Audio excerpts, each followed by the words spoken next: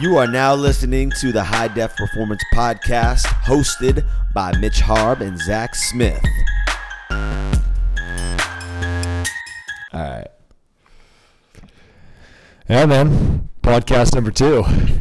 Hey, solid speech as well. Yeah. Crushed it, I thought. Yeah, this is probably good to continue on because I kind of led people on to what was going to be happening this episode. Intermission, we had to go speak at a company. So that went well. So kind of went over some of the stuff we went over the past times that we've talked to companies, revolved around easy wins in an office setting for both nutrition, kind of wellness stuff, and then also like physical therapy stuff, what to look out for and how to avoid it, which was, I thought, I think we brought people a good, like, succinct 30-minute presentation on some things that they can actually start executing on the minute we left, which is always my goal when I talk to people is like, hey, how can we get you going right now? Like, let's not wait till this New Year's challenge. Let's not wait till the time is right. Like, these are things you could start doing now and are going to, and then, like, it's also something that, I mean, when you think about it, they start doing these little things. If they do want to make a big change, it's going to make that leap to that big change not as difficult. Yeah. So that was fun. Yeah. Cool. I always think it just, like, at the very least, it just opens people's eyes to things, and like starts the conversation. Yep. Maybe people thought like I see people think like there's nothing they can do about the setting that they're in. I work in an office, so I gotta have a forward posture, or my shit. Like, there's nothing much I can do about that. Yeah, it's like, no, here it is. Yep. And now it puts it on you. Yeah. Because I think that's most people's excuses. No point in worrying about it. I'm just fucked. Yeah. Like, no, there are some things. Are you gonna do them or not? Yeah, that's the big challenge. And then, can you do one of them? Like, don't try to take on the whole list because that might be overwhelming and you'll quit. You've got to figure out what's right for you, and that's what we've preached over and over to people is you got to know what's right for you that you're going to be able to continue to do over and over, and not quit on it because you're like, oh, yeah, give me 15 exercises. Oh, I can't do 15, so I'm going to do none. And that's always people's hang up is the all or none principle. Yep. And that's like all or one is kind of like our principle is like, do them all, that's fine, or just do one, that's fine also, but don't do none. Yep. Yeah. And all or one, never none. I actually like that. That's pretty good. All or one. Let's get a shirt.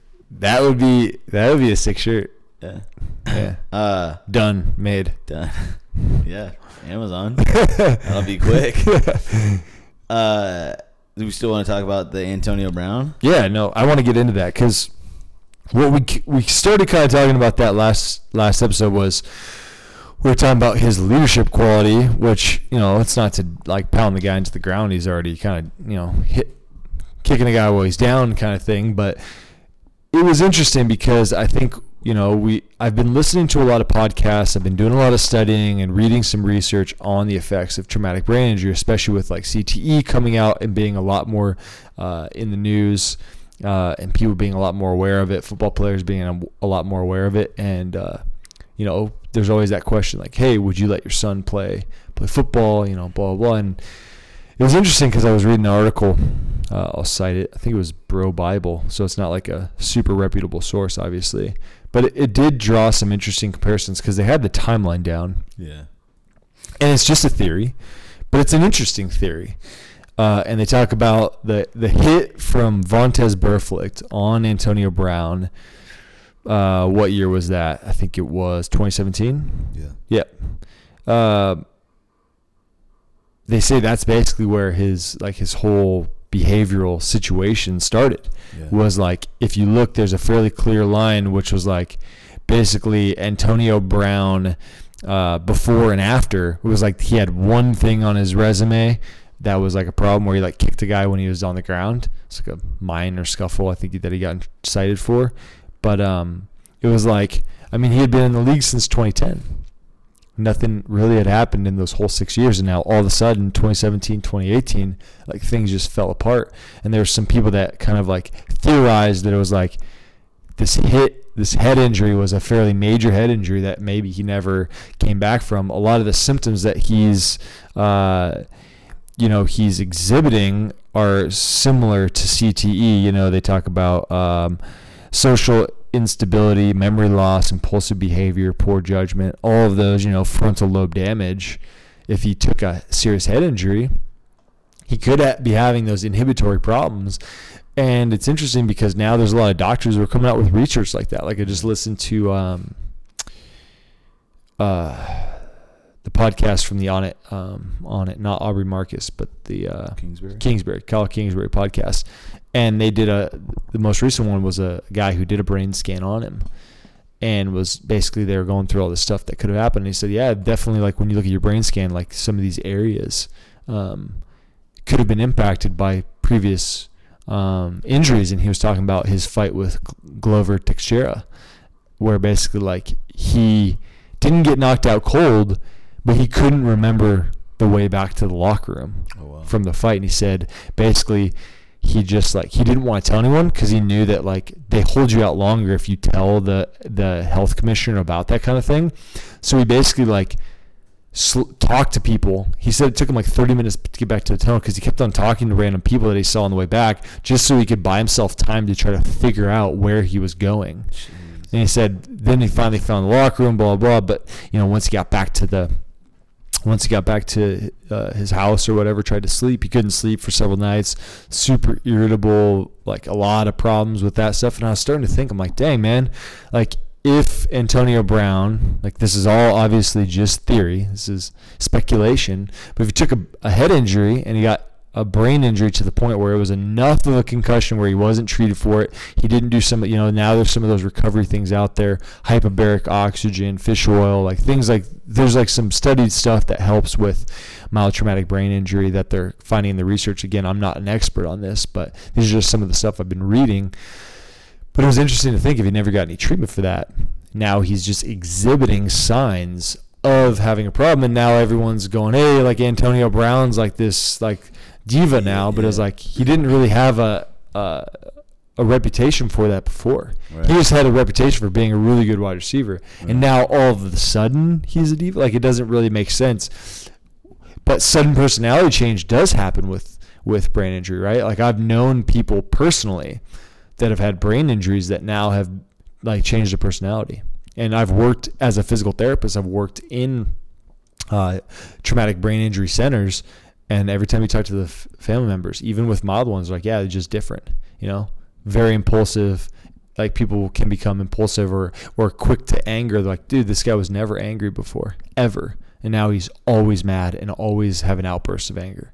And it's just an interesting thought that, I think we should examine more sometimes is like, hey, man, if an NFL guy starts to have some like substance abuse problems, some other things, I'm not saying like that's like the answer, like, hey, let's just blame it on a brain injury. But also it should probably be looked at like, hey, like why after this major head injury, like he got hit hard, why after this does all this stuff start? Right. Let's trace it back. Because we know that people that have played in the NFL, Junior Seau, guys like that, have had tremendous problems that led him to suicide, right? Yeah. Which is like, and they say like when they studied his brain was like a CTE like model of like what goes wrong. Yeah. And they're doing brain scans now that show the deactivation of certain areas that are hit. And when you have a deactivated, like let's say he took his shot to his frontal lobe, maybe he had a frontal lobe injury. That's the inhibition area, So. Yeah. No, and, hopefully he at least goes down that route, because at the very least, there's no point in not. Yep. But. No, it's true. I think I was thinking about that too. I was like, man, I remember back in the day, like a lot of people didn't even know who he was, and then he started breaking out, but you never like heard from him. It was just like, wow, this guy's killing it. Yeah. And then out of nowhere, like, oh, this guy's a big issue. Hates everybody. He's always freaking out. And you kind of think like, oh, money's going to his head type of thing. Yeah. But it is crazy how these hits and these things like that, you know, they can change people, and people won't even like bat an eye at like the fact that it's not really their fault, you know. And I think that's interesting. Like I was telling you, I was reading this book, and this book was I believe it was the Happiness Hypothesis that I read it in. They're basically talking about how some people go through certain things and like kind of the benefits of medication in certain cases. Yeah. Because this person, for example, he got this injury, and I think it was to the frontal lobe, and he was just like a regular dad, you know, worked a job, had kids, and then out of nowhere, this is an extreme case, he started became a serial rapist, was like raping girls, went to jail, and eventually they did some scans. I think he just was like a test subject. Yeah. Because they're like, this is so crazy how it's going like this. Yep. That eventually they found like the right medication for him. Yep. That was able to like, you know, help him with his impulsiveness. Yep. And it was able to fix that. And that's the thing is like, and the medications could be good too. And then now they're trying to find more natural ways that anyone can have access to without or like it's a little bit easier to access without having to prescribe something crazy, like not crazy, but something more intense or higher level, like a medication where you could do hyperbaric oxygen. Yeah. Or something like that is what they're trying to start to look at, which is like, hey, what supplements? What are important vitamins after a traumatic brain injury? What can we do to improve I this? think the just the saddest part is that like you see the downward spiral, like with that guy, like out of nowhere. It wasn't like, whoa, let's you know, obviously that happened, but it could have easily been like, yeah, you're a scumbag. You were just hiding it all these years. You know, we didn't know that. You know, when in reality, it's like, man, he just literally just took a hit, you know, and same with Antonio Brown. Everyone hates that guy now. Well, I mean, this guy from Twitter, I don't know if he came up with it, Vounte, Vounte. He came up with this list of incidents that happened. And he was in the league from 2010, and there's one instance before that injury, which was, let's see, he kicks Spencer Lanning in the face during a punt return. Yeah, you remember that? Yeah. Where he was, that was the punter. Yeah. I didn't think that was like a big incident. He just like tried to hurdle him, and the guy didn't duck. So yeah. So that was one, but these are of what's cited by the NFL. Oh, okay. After that, 24 incidents that this guy cites of like problematic behaviors that the NFL has like fined him for. Some of them were like the Facebook live streaming of that Mike Tomlin speech after when he like got caught filming that, throwing a cooler on a sideline at a Ravens game, showing up to training camp in a helicopter, like apparently things that he's been fined for. I don't know that he got fined for that. But like just like thing by thing that hit the news after that was just like all these things. Impulsive. Yeah, dude. Clocked it over 100 miles an hour on McKnight Road in a 55. Threw his furniture off a 14-story balcony, almost killing a toddler. Remember it landed by that pool? He threw all that stuff off his thing. All those tweets that happened in 2018. And then some of the more physical abuse stuff that he started to go through, which is interesting because like it's all very shoving his girlfriend or whoever, his woman at the time, his partner, and some other things like that. It's just kind of crazy. Like all the stuff that started happening is all very impulsive stuff. Right. Like driving 100 miles an hour on 55 is a very impulsive thing, and it's almost like.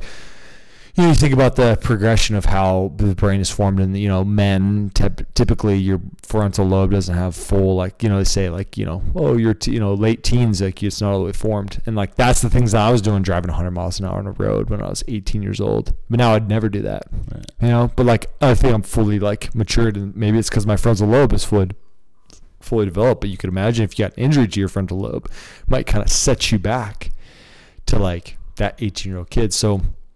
I think the point that I'm trying to make here with talking about this whole thing is like, you just never know what the cause of something is. I think people that don't know Antonio Brown and have never looked at something like this, that's such a stark contrast to something. Like, dude, maybe something happened in his life that caused him to be this way. You can't just write him off as a bad person just because. And like, I'm a positive and optimistic person, so that's the way I like to think. I don't like to think on the pessimistic side. I like to give people the benefit of the doubt. But I'm like, dude, what if all of this was caused by a brain injury? Like, and it's not really his fault. That sucks. That like all of this has happened to him. His life's falling apart, and now everyone is hating on him pretty hard, like hardcore, man. And like it's something he can't even contemplate. I mean, when you look at his behaviors though, now it's like it looks very manic. Like the things that he posts on social media from day to day, it's like one day he's like, fuck the NFL. Yeah, like screw this, blah blah. And then today he's posting that he's really sorry to Robert Kraft. And he wishes that, he was just trying to be helpful to the organization. It's like very like up and down, like bipolar type stuff, man. It's like, yeah. But my point is you just never know what's going on in someone else's life when they, I think about that with a lot of things. Like with like some guy who gets pissed off at you in traffic and honks at you, gets all mad. Like my thing is to go the way of like being empathetic to that and being like, dude, I hope like that guy's probably having a bad day if he's mad about this. Right. Because you just. Or bad life. Like, yeah, man. Like I feel bad for the person who's got to go on and leave a really hot review over really something minor. Right. Yeah. It's like, why would you spend your time doing that? It's like always that kind of like, I would never have the time to leave a negative comment. The only time I'd leave a negative comment is like when someone actually did a real wrong. Then I'm like, and I always step back and go, okay, what's the situation? Someone didn't give me my chopsticks. I'm not going to go leave them a bad review.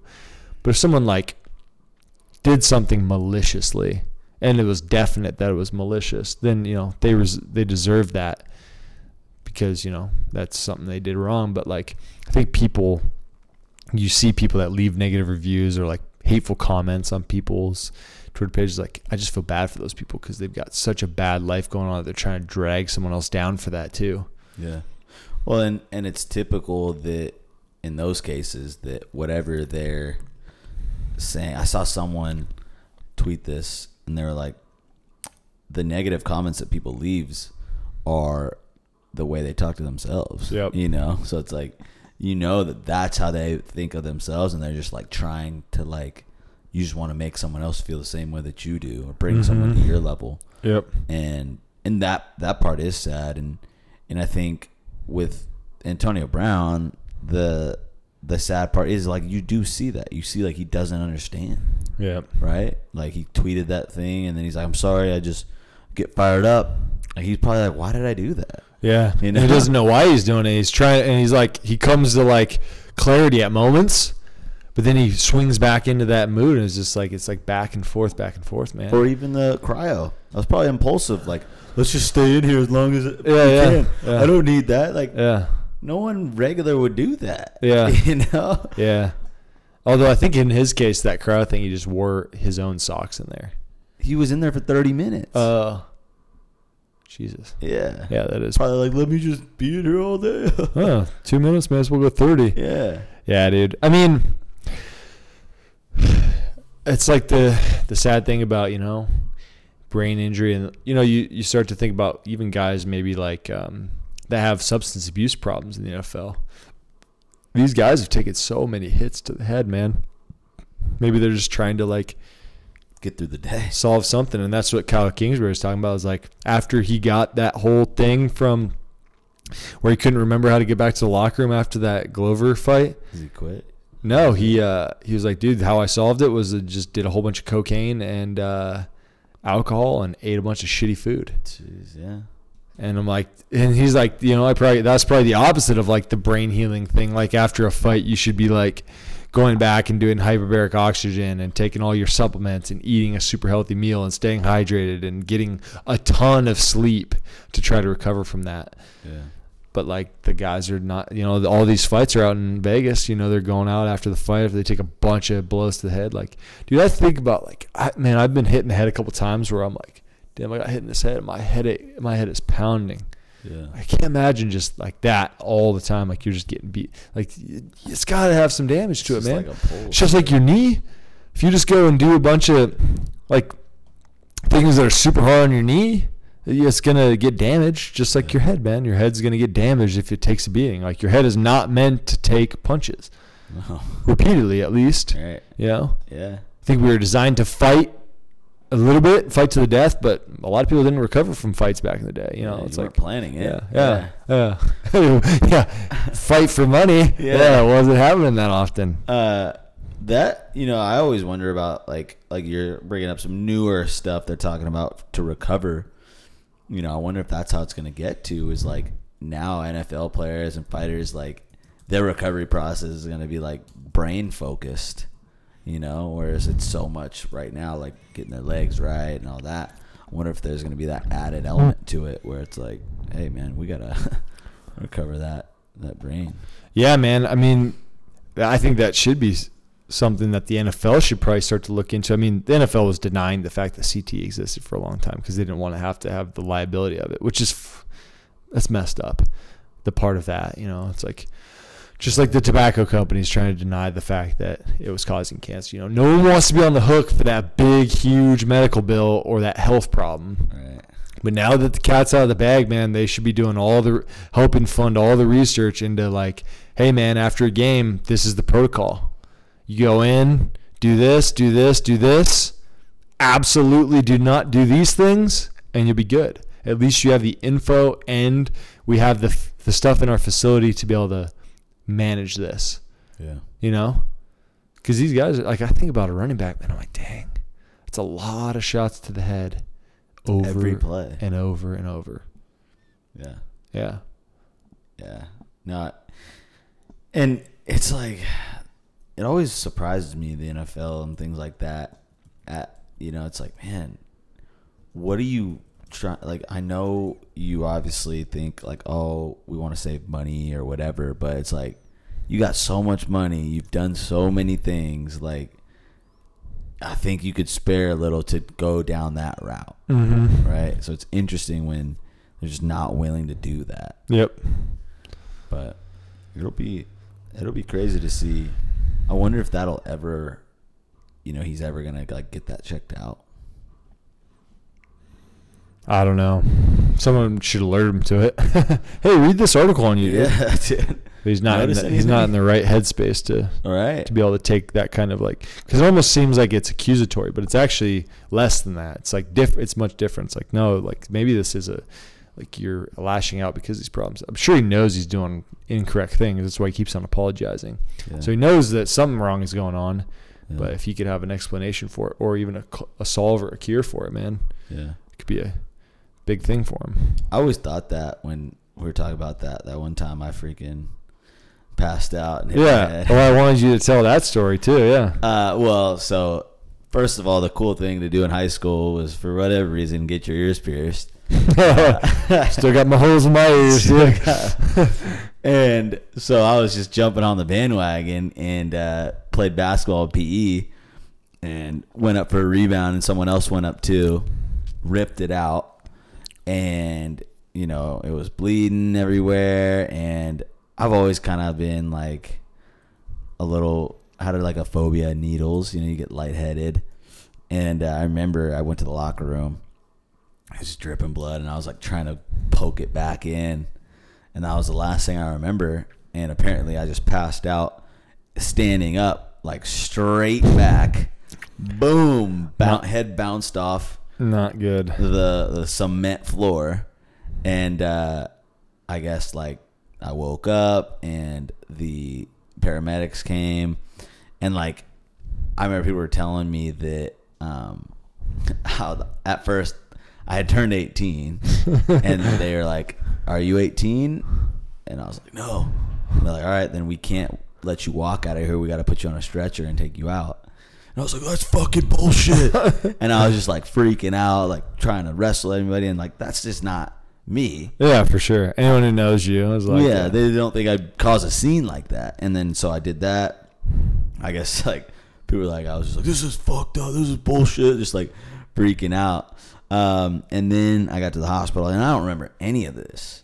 Got to the hospital, they did their scan or whatever, said it was just like a savage concussion. And then my parents took me, and I was like, "I'm hungry." and we went out to eat. And I was Hungry. we went out to eat, and I was like, "What's this lady staring at? What's her problem?" Like causing scenes and like fights and like, you're like, what is wrong with you? So it was like obvious, impulsive, aggressive, and how long did that last? Dude, that night, my mom gave me my phone, and I was texting people, and I'd be like, "What's the plan tonight?" They'd be like, "We're doing this." I'll be like, "Oh, that's cool. What's the plan tonight?" They're like, "I just answered that." I think I was texting you at that time. Probably. Dude, that's the crazy thing about brain injuries. I remember we had a friend, I won't mention his name, but he got a concussion in a football game. And we had convinced him that we won the state championship for basketball. And it was football season. In high school? Yeah. He completely remembered it. He got a really bad concussion. He got blown up. And we were all texting him. And we had gotten him convinced, and he was believing it. He was like, oh, fine. He was finally in on it. Like, he wasn't like, it was very clear that he believed it. Wow. And he was like, oh, we won the state championship. Like, dude, you missed it. We won the state championship for basketball. And it was football season. And he was in the football game, and he was like, oh, that's awesome. Dude. Like, had no idea. And you always know that guy who's like, gets hit really hard. I can't remember what the... Was it Cowan? No, it wasn't. No. Who was it? It was ARP, dude. Wasn't it? I don't remember that. I'm pretty sure it was. He did. I think I remember it. Yeah, it was like... I think it was the same game that Louis broke his collarbone. Yeah. Yeah. Oh yeah. He got rocked. Yeah. Yeah. Yeah. So that was an interesting moment. But I remember I heard another NFL guy talking about. He was like, I got hit so hard, something, and then he was like, I walked over, sat down on the bench, and I just heard a voice go, "Get the fuck on your own side." He was like, I just sat down on the other team's bench. Didn't even know where I was at. I was like, had to jog over to their side. He kept on playing though. I was like, man, and like I've talked to some of the guys in the NFL, and they talk about how they're like, yeah, I have one documented concussion. I'm like, what do you mean? They're like, well, I've probably had like 10 or 15, but like didn't tell anybody because you don't want to get taken out. Yeah. Because like there goes your game, or you miss a couple games, then you don't make this, and this. You can't make the draft. Especially for like rookies in the league, like they can't afford to miss practices. They can't afford to miss games. Or college, if you're on the bubble, they're getting drafted, like you said.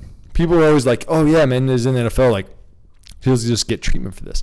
It's like, well, some of these guys, no matter what the injury, head injury, leg injuries, they're trying to hide some stuff because they don't want that out, because it puts them at risk of losing their job.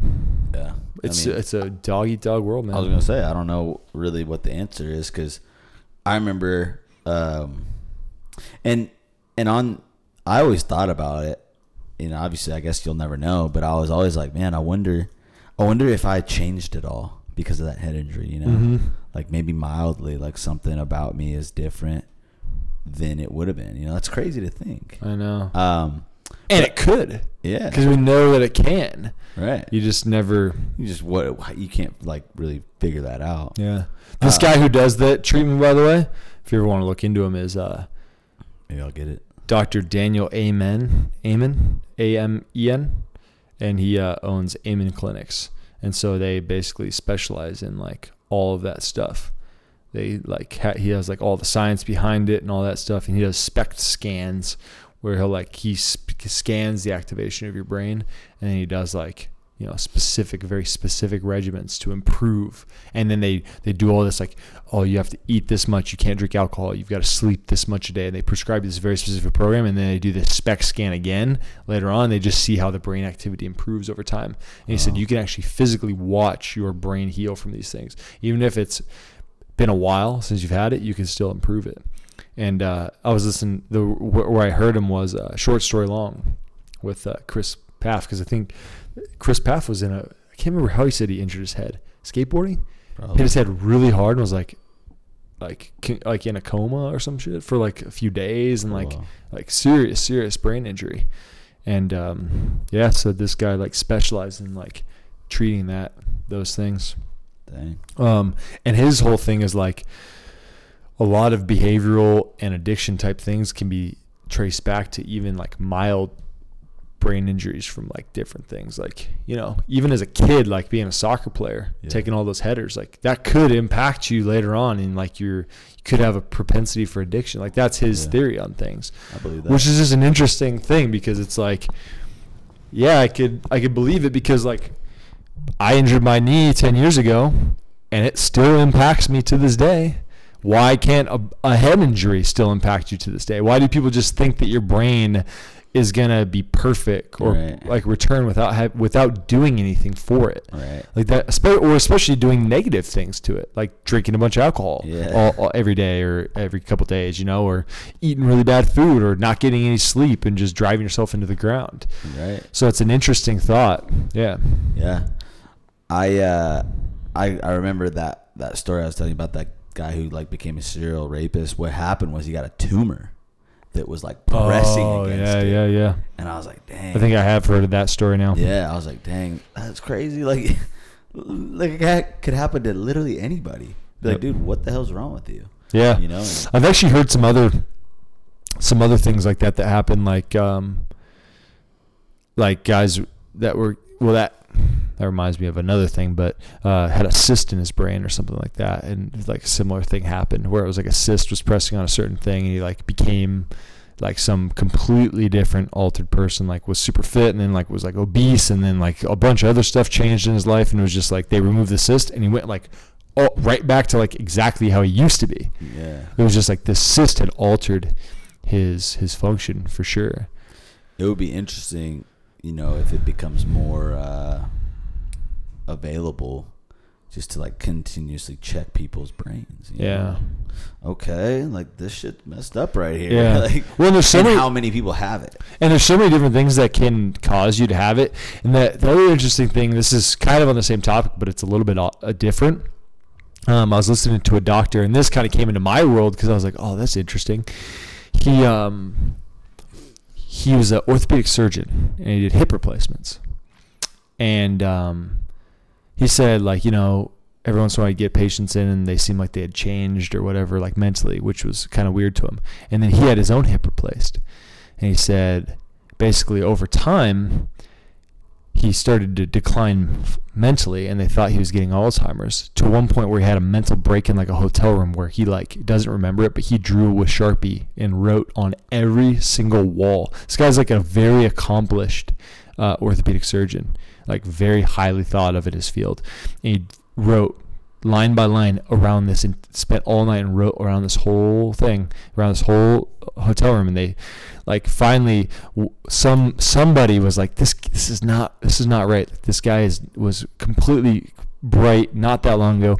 Turns out the dude had heavy metal poisoning from his hip replacement, rubbing the two parts together. It had deposited a ton of cobalt into his body, and that brain function was a result of heavy metal toxicity. That's crazy. And then he was like, holy shit, if this happened to me, imagine all these people. And then he started like, his mission was like, I'm no longer replacing hips. I'm just going to go and look at everybody who's had their hip replaced that also now has Alzheimer's.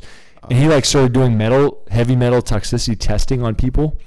And he started finding that, and that's how that whole metal on metal thing came out, where they're like, dude, you can't replace hips anymore with metal on metal parts because this really bad stuff happens. So now they use, you know, ceramic and plastic.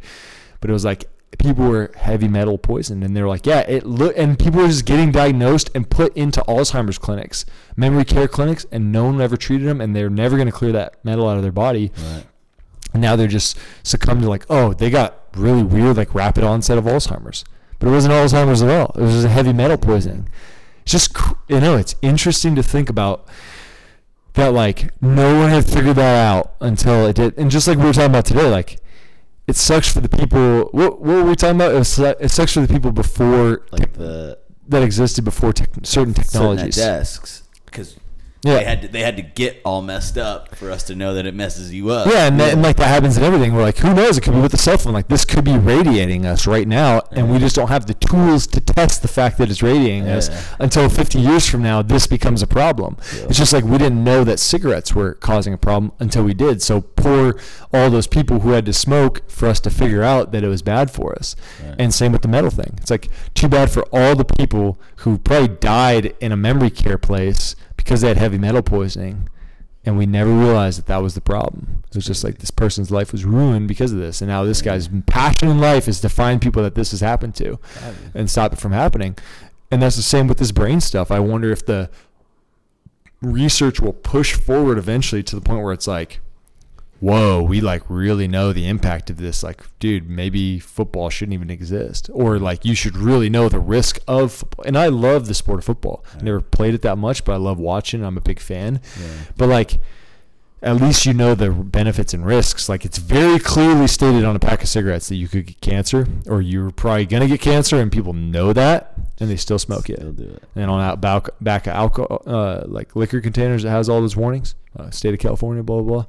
And it says, people still do it. But at least they'll know. Because right now, a lot of people are uneducated on what CTE causes. Yeah. So at least educate people on the potential and then... Well, and also you'll know what to start looking for. Like you'll be able to say... Family, friends, and spouses who are going to be the ones that have to make the diagnosis because they're the ones that are around the people. Yeah. They'll be like, oh, yeah. We know all the things to look for with someone who's played this much football, taking this many headshots. And that's always the interesting thing about reactive versus proactive medicine is like if you get a concussion, you go to the doctor. If it's a really minor one, the doctor might not be able to tell that you have anything wrong because they didn't get to see you baseline. They didn't get to see, and they're only spending 10 minutes face to face, so they don't get to see some of your weird behaviors.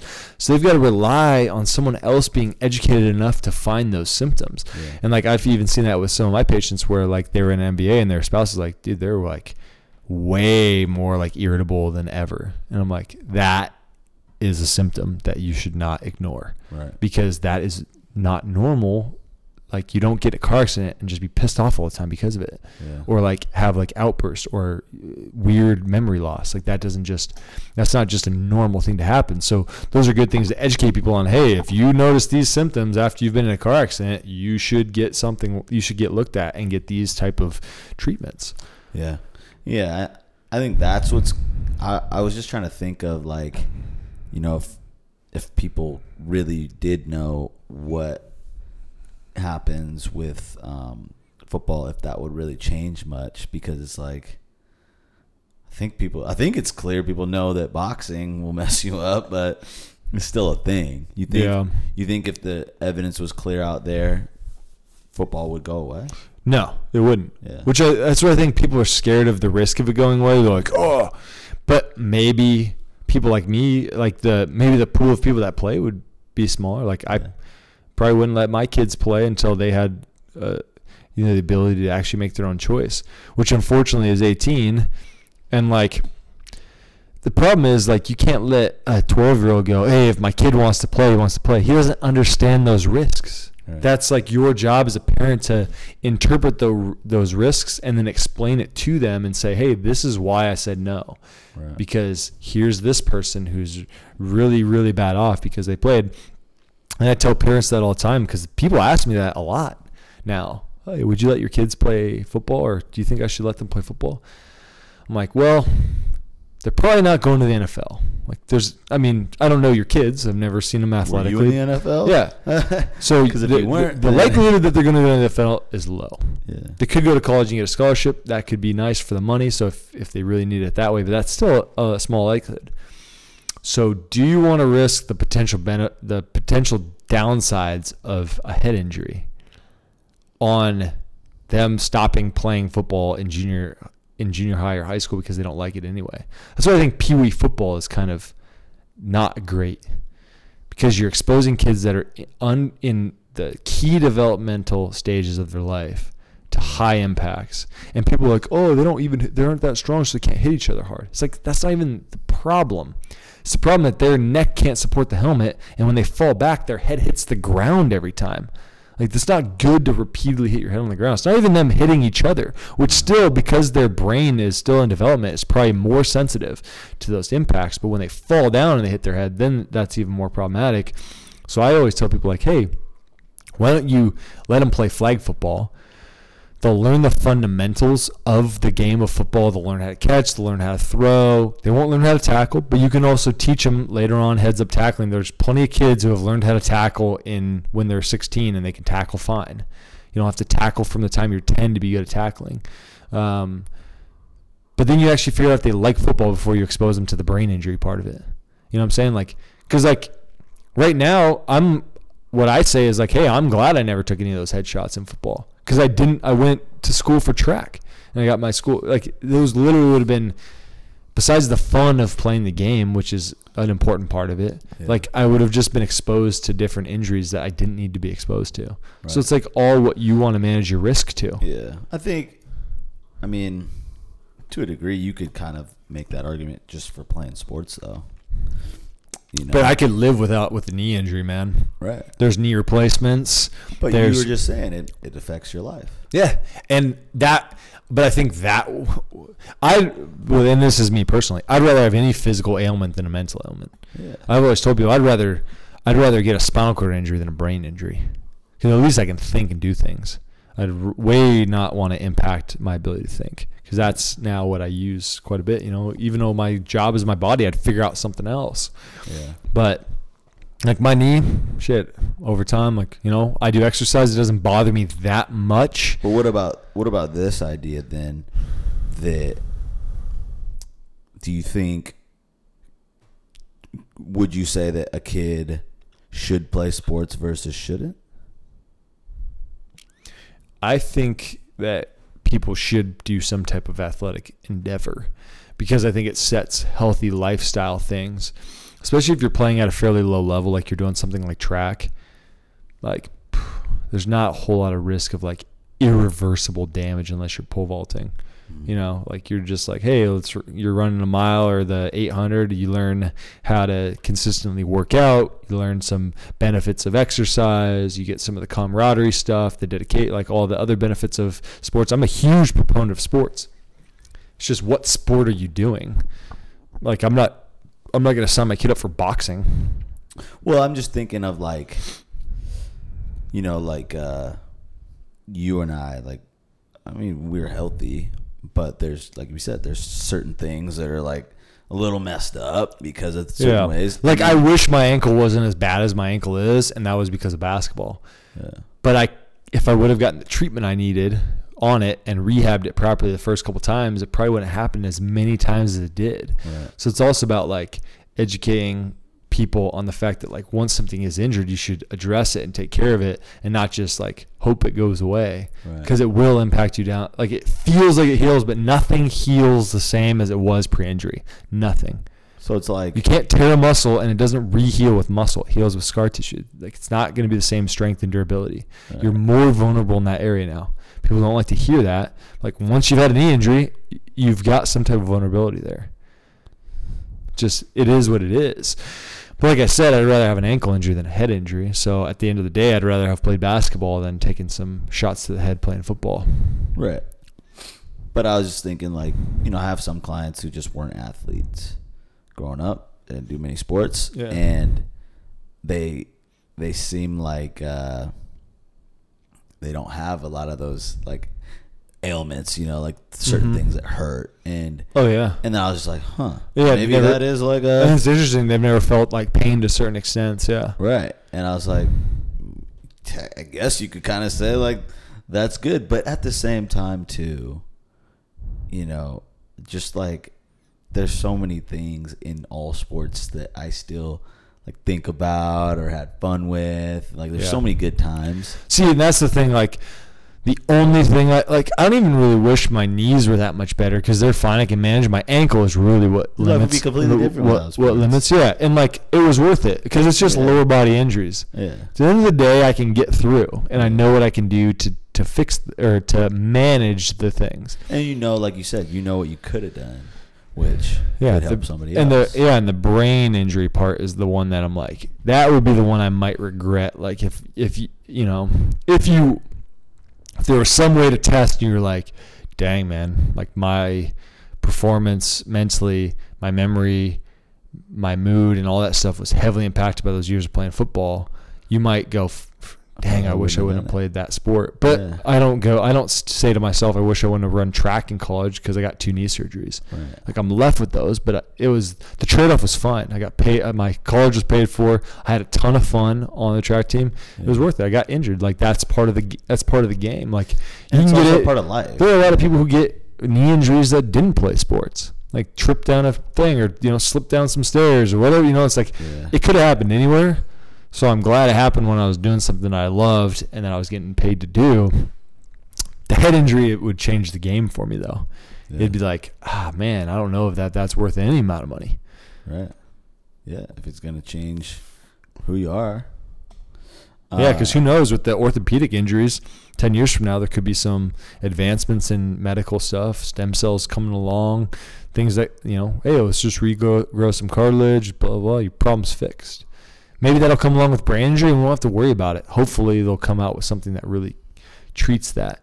But right now it's like that's like a hard area to heal. Yeah. Yeah, I mean, I think it's interesting, like with boxing, probably a lot of people were boxing and then they started to realize, oh yeah, this is kind of crazy. And so I think maybe, and now, it almost is like, just kind of an inner city thing at this point. So I wonder if football kind of like, it's definitely going to change the demographic and unfortunately it's like, well, everybody should just be educated on it, but I feel like there are certain groups of people that are going to miss out on the education. it's like robbing a bank. People will take that risk to get the payday, It's like, shoot, I'd take the risk of a headshot. Yeah. If this is my chance. Or people underestimate. Like, I hear people all the time who are not experts in the field, like just random parents are like, oh, that's just all BS. Like, they're fine. I played football and I'm fine. Yeah. Like, well, maybe you played a position that didn't take a lot of hits. Dude, this kind of reminds me of when we were talking about like getting in fights and stuff. Like, this is another reason I'm like, I don't need to be in a bar, getting in a fight with someone. Mm-hmm. You take a blind side or someone hits you with an object, that could be just as bad of a hit on your brain too. Mm-hmm. For what? So that's why I'm like, man, I don't need to prove something and just get, taken out like that. Like, that would be terrible. Yeah. So No, I actually treated a guy that got in a fight with his brother just over something random they're having like a football day at their house, and the guy got mad. The guy's brother got all pissed off. Got hot about something, and when the guy turned around, he picked up a bottle and threw it, but it hit him in the back of the head, and it gave him a permanent brain injury. Dude can't feed himself, can't bathe himself, can't change his own clothes. He's in a wheelchair, can't walk because he got hit in the back of the head just right with a big ass bottle. Wow. Yeah, thrown across the room. And you just never know. Well, and that's not like something I heard. Like, I treated this guy. well, and also getting in a fight, even the other direction. What if I was the one who won the fight and I did that to somebody? Like, God, like, Yeah. I don't feel any certain way that I need to do that to somebody, and that would be the worst to live But I with. think the problem is the guy who threw the bottle probably felt terrible Exactly. afterward because he didn't know the ramification of, like, you see it on movies, like, oh, this guy broke a bottle over his head. Like, that'd be Yeah. friggin' funny. Like, it's gonna Probably hurt. was just It's gonna gonna shatter, hurt. it'd be It's funny. gonna hurt him. But it's like when you punch someone in the face, you're like, oh, I'm just punching them in the face, it'll heal. But it's like you don't realize that you could actually brain injure someone by punching them in the face. Exactly. And that's like a small percentage chance probably from a normal punch, but like You don't know. you don't know. Yeah. And you It's could just not alter worth it. someone's life, or your life could be altered very quickly. Yep. And that's why the brain is a sensitive thing. And I mean, people take one shot in football, man. One shot to the head. I remember, And they're brain injured. it's weird because I remember when I was coming up playing football, it was all about, like, you always heard the stories about the people getting paralyzed. Yep. And that was always like, you have to be careful of that. So, like, that was always the worry. And that was more of the worry back then, was like, I don't know if I want to let my kid play. I want him to be able to walk. Mm-hmm. But it was never like, yeah, I don't want you to, get a brain injury. Yep. But it's weird that was never a thought, Yep. because, like, There was a kid. He was around here. I believe. Or Or Stringer. was that the one that got hit twice? He got concussed. From UW? No, I'm thinking of a high school kid, I think. Oh. Kid that was from UW, or from, I think he was from Washington. Got a concussion. Went back in the game and got a second concussion. Second concussion syndrome. That's how like they came out with the concussion protocols. Yeah. Second hit syndrome, second impact syndrome is like major. So that's where they came out with all those protocols. Like people are like, oh, you have to. Parents in high school are all pissed about their kid. Like, oh, you're holding my kid out because it's like, dude, you of all people, you should be the most protective person of your kid. He just got a head injury. He came up woozy. You put him in the game, and he's already got like some swelling around his brain. He takes another hit. That's game over. Yeah. No, and the crazy thing is like, I know that that mentality where it's like, I don't want to come out, or I don't want to like give up my spot or things like that. But yeah, man, I'm just glad I'm not in that position anymore. Mm-hmm. To have to prove anything like that. Yeah, man. Because it's like, shoot, all right, I'm injured, but if I sit out, I might not get to play anymore. I want to play. I gotta figure it out. Yeah, man. I mean, yeah, it's too risky. Yeah. Man, like this kid. Yeah, this kid. I was just reading here. Yeah, man, just two times got hit in the head, and he just He died? Died from it. Yeah. Oh shit. From here? There's athletes too. I remember I was at something. It was like in high school. They had a guy who come and talk about that. I can't remember. I think maybe he came to Kent Lake, but it was like the guy. It was like now like heavily cognitively impaired now because he had 2 back-to-back concussions in high school playing football. Yeah. It's not fun. Yeah. I've only been knocked out cold one time. Doing what? I got hit in the head by a baseball. I was a pitcher, and they did hopefully I don't have any impact from that. I don't remember it now, but I was like a little league, and this kid was batting. He was like way too big for his age. Hit it right back at you. Yeah, except they had the refs had put uncovered the wrong mound, so I was also like 10 feet closer to the plate, and I was like, dude, this is weird. Like I've pitched before. I was like, this is way too close, and I delivered him a fastball. As soon as I like let it go and I was like looking at it, he fired it straight back and it hit me right in the forehead. And it actually broke the bill of my hat. It hit so hard it broke my bill, like snapped it, and it put the stitching for the baseball. Stitching for the baseball is in my forehead. Oh my God. That's how hard it hit me. Boom, blacked out, woke up, I was laying flat on the dugout bench. I always wonder about that baseball stuff too. When someone gets hit in the head, like a 100-mile-per-hour fastball. Dude, when I got drilled, I didn't have a helmet on. Obviously, I was pitching in a hat, so like that thing knocked me out cold. If it hit you in like the temple or something, like yeah, dude. I remember I had a headache for days after that. After that shot to the head, I always forget about that hit. I've hit my head quite a bit though. As a kid, man, I was a skateboarder and I was a BMX rider. Hit a couple jumps. The bike slides out from under you, or you land off a jump on a skateboard and the skateboard slides out on you and you go back and hit your head on the cement. Yeah. Then in the 90s, we weren't wearing helmets. Nah.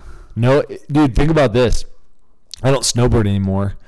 I used to go up and snowboard. That's another one of those risk reward kind of things where I had to quit in college because we weren't allowed to really. And I was like, oh, if I get hurt, like some girl on our team got ACL tear doing skiing. They're like, no more skiing. So I quit. And I never went back to it because it's fun. It's really fun. Like I loved snowboarding, but it's not worth me breaking my leg because that's going to cost a lot of money. People don't realize the cost of an injury is that's going to be a $10,000 injury. Yeah. Plus you're not going to be able to work. So you're going to lose money there. Yeah. So that's an interesting thing. But all those times I've hit my head snowboarding too. But you go up to the mountain back in the 90s, no one had helmets. Really? I was always oh, those nerds with the helmets on. You'd every once in a while see a person with a helmet. And now everyone wears a helmet when you're up there. Everyone.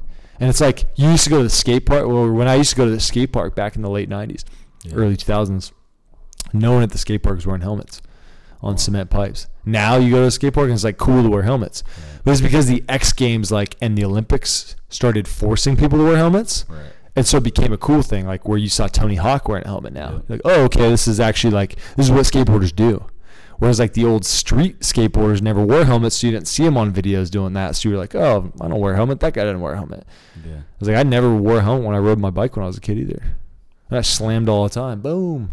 Luckily, sometimes I had a strong enough neck to not hit my head on the ground. But yeah, man. Yeah. Wearing a helmet's important for sure. That's one of those things. You got to go through it before people think it's important. Yeah, the helmet campaign didn't come out heavy until after I was through that. Seat belts, dude. Yeah, some poor soul had to go through a couple windshields to we just strap ourselves down here. Yeah. Good God. Maybe it's not good when we get in an accident. This guy's flying around the cab like a freaking projectile missile. Exactly. Have you ever seen those videos of like what happens when one guy's not? That's why I always make sure that when I'm in a car with people, they're also strapped in. Yeah. Because people always think that like, oh, like I get to choose if I put my seatbelt on. It's not you that's getting injured. It's like, well, actually it is. If you watch the crash test videos of the one guy who's not strapped around, he flies around the car like a friggin' projectile, hitting his head into other people's heads. Like I've seen those slow motion crash tests where it's like, this guy's just bouncing around the car, hitting people. Kicking people in the head. I'm like, no way. Yeah. If I get in an accident, everyone's strapped down and we're all staying where we are. You're not going past me through the windshield. Yeah. And it's crazy because that actually happens. I mean, when Eliza was in New Mexico as a speech pathologist, she saw a lot of kids who were ejected from cars through the front windshield. There are still people getting ejected from cars. You're like, how could you fit out? It's like, it just happens. Yeah. You go out that gap, man, you're gone. Physics, and it actually, people can be it sounds like a cartoon, but people get ejected from vehicles. Going that fast, man. Just hit something and just fly. Your body's going out the window. Like, that's crazy, but it happens. Yeah. No. Wear your seatbelt. Wear your helmet. Yeah. Be careful about head injuries. And if you have a head injury, go see somebody. And don't just go see your GP. Nothing against GPs, but you got to see someone who specializes. And there's a lot of people out there now that are specializing in minor traumatic brain injury. People don't think of concussions as a brain injury, but a concussion is categorized as a mild traumatic brain injury. That's what it is. So you've got to go see someone who specializes in that, because sometimes these symptoms are hard to pick up. Yeah. There's very specific testing that needs to go on. Sometimes there's scans that need to go on, but it's worth for your brain health. Like, you got one brain and it's not getting any better if you start damaging it. You got to go get it checked. Dude, I think that's a whole podcast in itself that we can bring value to, is like people going and seeing the right person for the issue. Like, yeah, who do you see? That it, like, if this happens, who do you go see? Because everyone is just going to go to their doctor. And if nothing against the doctor, like you said, you've got to have a really good relationship. Some people have a really good relationship with their GP where they've seen them a lot. Their GP is very reactive, and there are great general practitioners out there. But if your general practitioner is just like, hey, I go to urgent care when I need somebody, that's not a good place, because they're just dealing with a lot of volume of people that they'll never see again, most people. So they're just trying to get you like the fastest fix that can help you, and then they say, go see someone else. Dude, did I ever tell you that story when I almost died? I had that heart infection in college. Yeah, remember that? I vaguely remember that, man. So I got tonsillitis, and basically the infection spread to my heart. And I was you had like a pericarditis or something like that. Is that what they called it? I don't like remember. The pericardial sac around your heart was inflamed and infected. Yeah, and it literally felt like I was having a heart attack. Like, it was like chest pains. Yeah, and I was like, I think I went like 2 days where I was just like dealing with it, and eventually like it hurt so bad I just started throwing up. I was like, Eric Fisher was my roommate. And I was like, bro, I was like, you gotta take me to the hospital, man. And he's like, oh, okay. But before I did that, I went to the whatever college campus nurse. The health urgent care or the college urgent care. Dude, they gave me Pepto-Bismol and said I was having acid reflux. Yeah. God damn it, I dude! could have killed my ass. Dude, that happened. Listen, I have had acid reflux, and I know this is not it. And I was just those like, are the kind of things that I want people to go back and be like, listen, and tell that doctor, man. Yeah. Those are the kind of things that these doctors need to know. And that's the problem with some of the urgent care docs that are out there. No one's going back and telling them, dude, you told me this and you fucking did this. Wrong. Just like my athletic trainers never got to figure out that they told me that I strained my calf and I had really torn off the cartilage of the back of my kneecap. Not even close. Same thing happened to Eliza. She had pneumonia, a really bad pneumonia. And she went to a doctor, a general practitioner. She's like, I can't even breathe. And then she's like, I have asthma. I need a different asthma medication or something's going on. He's like, no, you don't even have asthma. It's just in your head. She's like, I've been diagnosed with asthma for my whole life. He's like, no, you don't even have asthma. You're fine. Just go home. It's just all in your head. And she had a pneumonia. I know she won't mind me talking about this because it was really this is a good learning example. This doctor was like, clear as day, nothing is wrong with you. You're fine, go home. She had a pneumonia that took 6 months, 3 courses of steroids, 4 different antibiotics to try to clear up. Jeez. And this is the kind of doctor that shouldn't even have a license, right, in my eyes. If you're gonna be that clear cut that you're not even gonna recommend they go see somebody, what is it to you if they go see a pulmonologist? They're saying they can't breathe. Right. That doesn't make any sense. Like this. When you go and you have complaint of chest pain, I guarantee if you went to an ER of a good hospital, you're first in line now when you say you have chest pain. Boom, you're to the back oh shit. This is not something to mess around with. Is not chest pain, especially pericarditis that can move very quickly and can kill you. Dude, they were like, all right, when I did go to the ER, they were like, so we got a couple options. We may have to crack your chest open and operate. And they're like, we're going to know in the next couple hours. I was like, holy shit. It was moving crazy. And these motherfuckers are giving me Pepto-Bismol.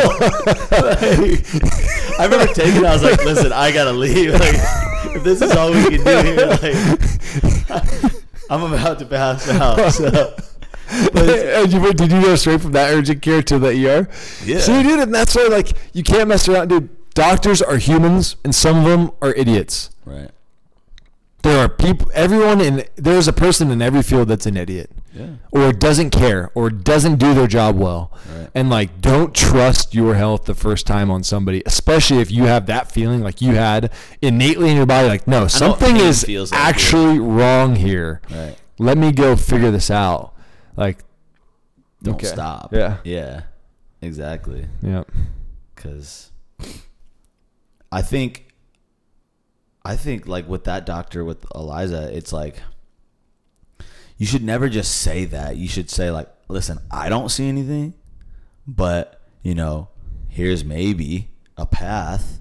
If you really feel this way, right? It shouldn't just be yeah, here it is. I'm 100% right. Because even with us, it's I don't necessarily, I'm not going to tell you this is 100% what it is. Maybe it's that thing. Yeah. If you don't have a view, if you don't have all the people don't want to admit when they don't know what's going on, especially people that are in the position of a medical doctor, where they're very trusted. People want to come out. It's there's this term in medicine. It's sometimes wrong but never in doubt. That's actually a medical thing that they teach them. It's that is not a great approach for something that's life and death. Right. Sometimes wrong but never in doubt. Yeah. That is, I'm okay, that makes sense for other applications, but there's a lot of applications where that is not good. Right. And I think medicine seems one of them, where it's fake it till you make it is cool unless it's a friggin' heart condition that could kill somebody. Yeah. And that's how you get sued for negligence.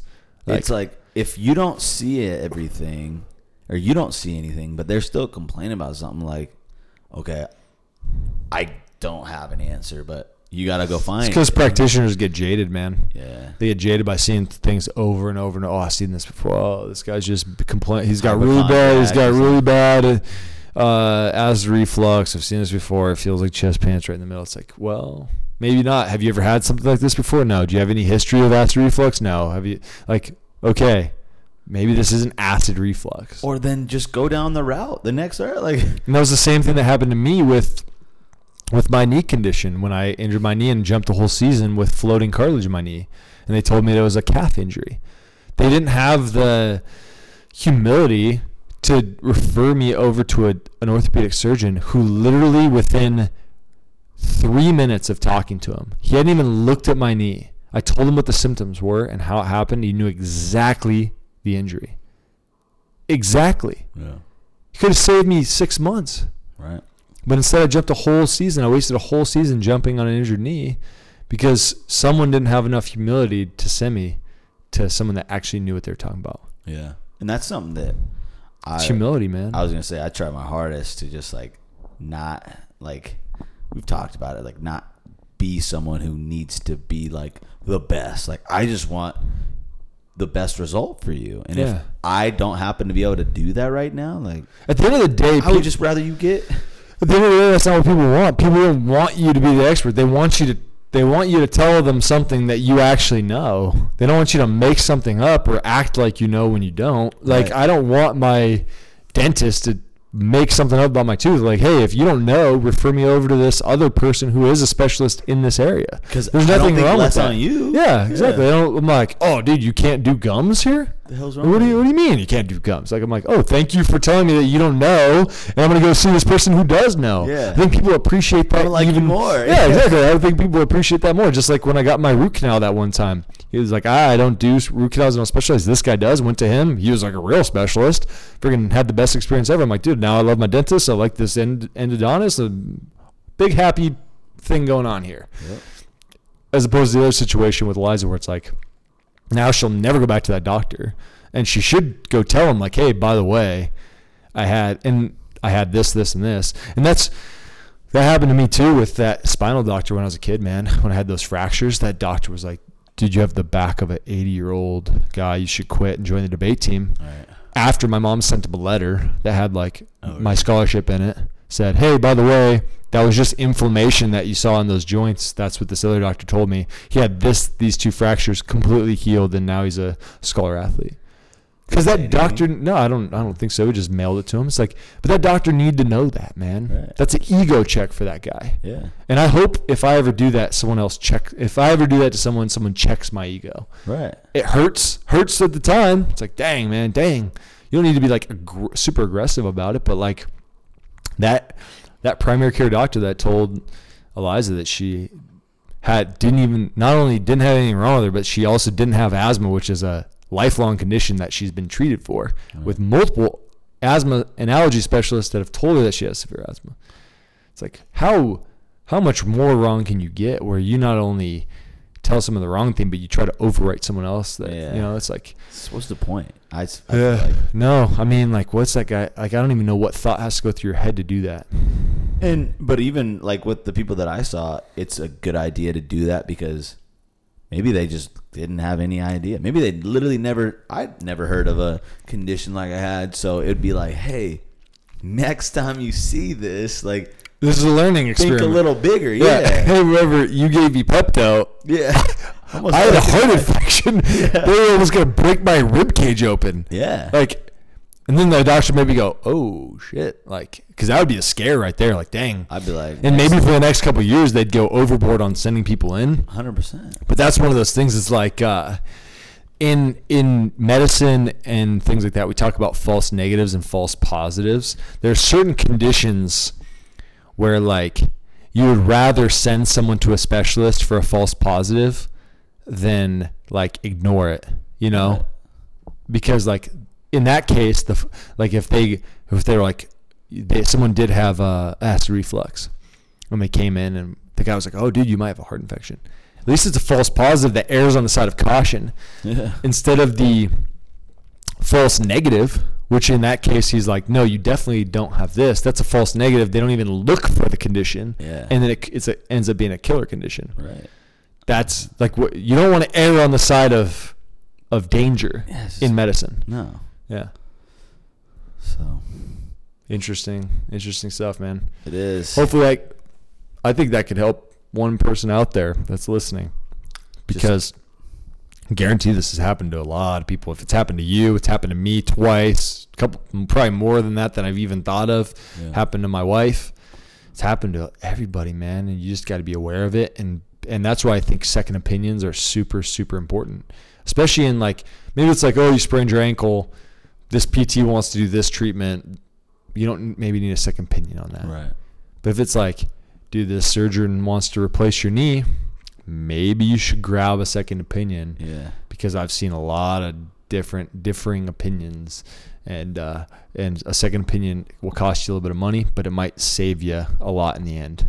Yeah. Or if that person is kind of like, yeah, I think it's this, and you don't really believe it, or you have heard other, like, keep asking around. You know? Don't just give up. Right. Cool. Hope it does help, and keep your head safe. Yeah. Wear your seatbelt. Yeah, that too. Don't fly out of any windows.